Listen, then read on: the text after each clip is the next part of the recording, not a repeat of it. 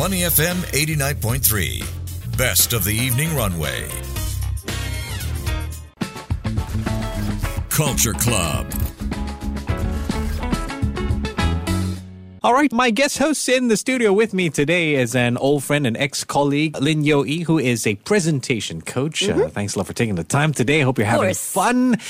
Presentation coach, what an interesting field to be in, right? And I know if you go to your Instagram page, you put the word speaking with confidence and impact. Yes.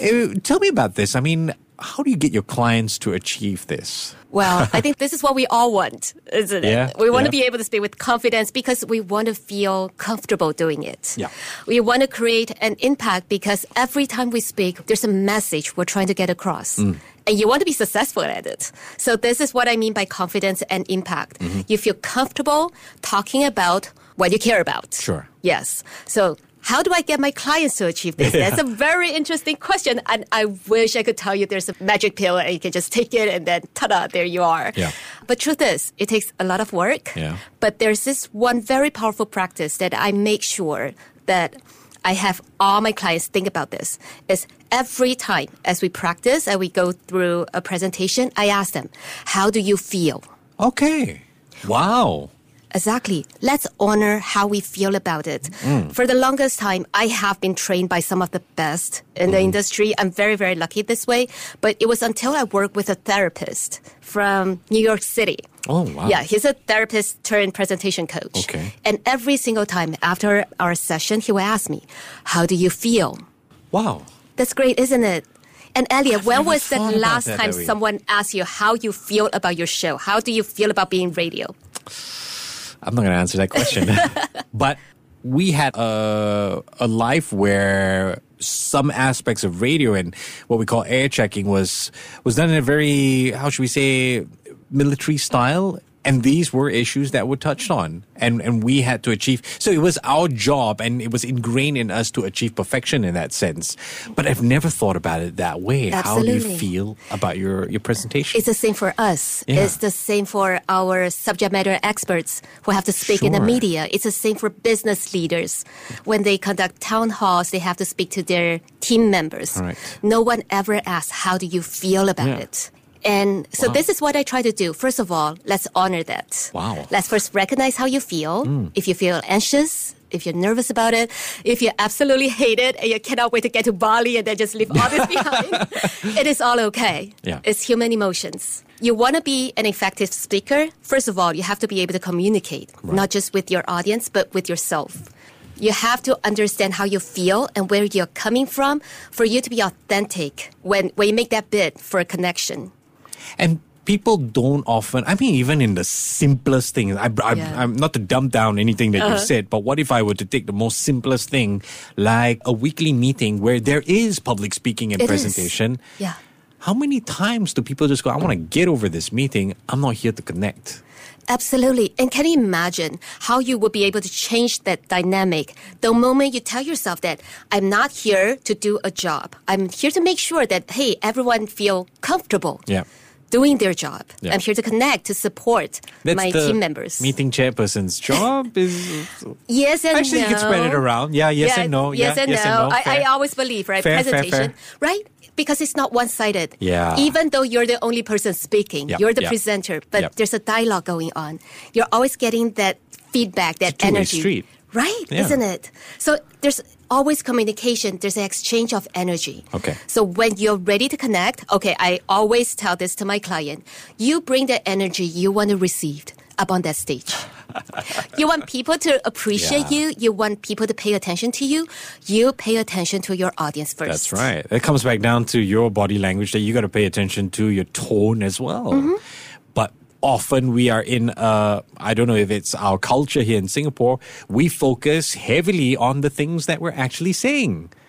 We should look at all the other aspects more. Right. Yeah. We don't think about what's really in for the audience. That's right, yeah. Let's think about this. Have you ever been in a meeting or a talk? You're just sitting there, as one of the audience members, and then you're like, when is this going to be over? I do not care about what the guy is talking about. Yep. That happens all the time. Well, because the guy talking is too into what he's saying himself and feeling Exactly. good about what he's saying. He feels good about it, but not me. But not me as an audience member. So right. my question is what's in for me? What's in it for me? Wow. So should this learn is this. what I but it makes sense. This is what you're doing every single day, Elliot. You are producing content for your audience. Right. So you're thinking about what your audience needs. And this is the kind of mindset that we need in the corporate world. I mean, I'm human. I gotta admit, when I'm on it, my producers know this. I don't care how I feel. I only care about how the listener feels, how you feel. Mm-hmm. And then when I go back, and I'm looking for this, to master this art, right? When I go back and become normal self, back into the real world, I revert to become that person that, and naturally, starts to only care about themselves and what they feel.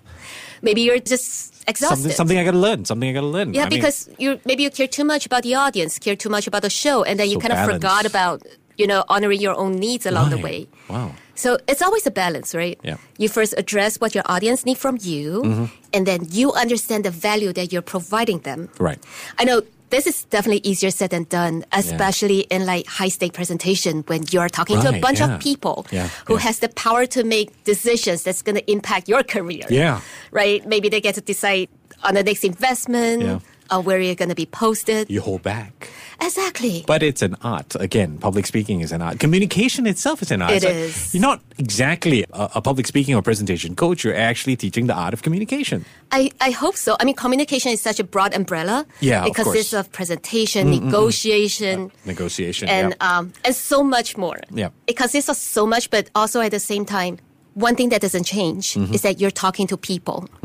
We're all human beings. Mm-hmm. The president is a human being. Prime minister is a human being.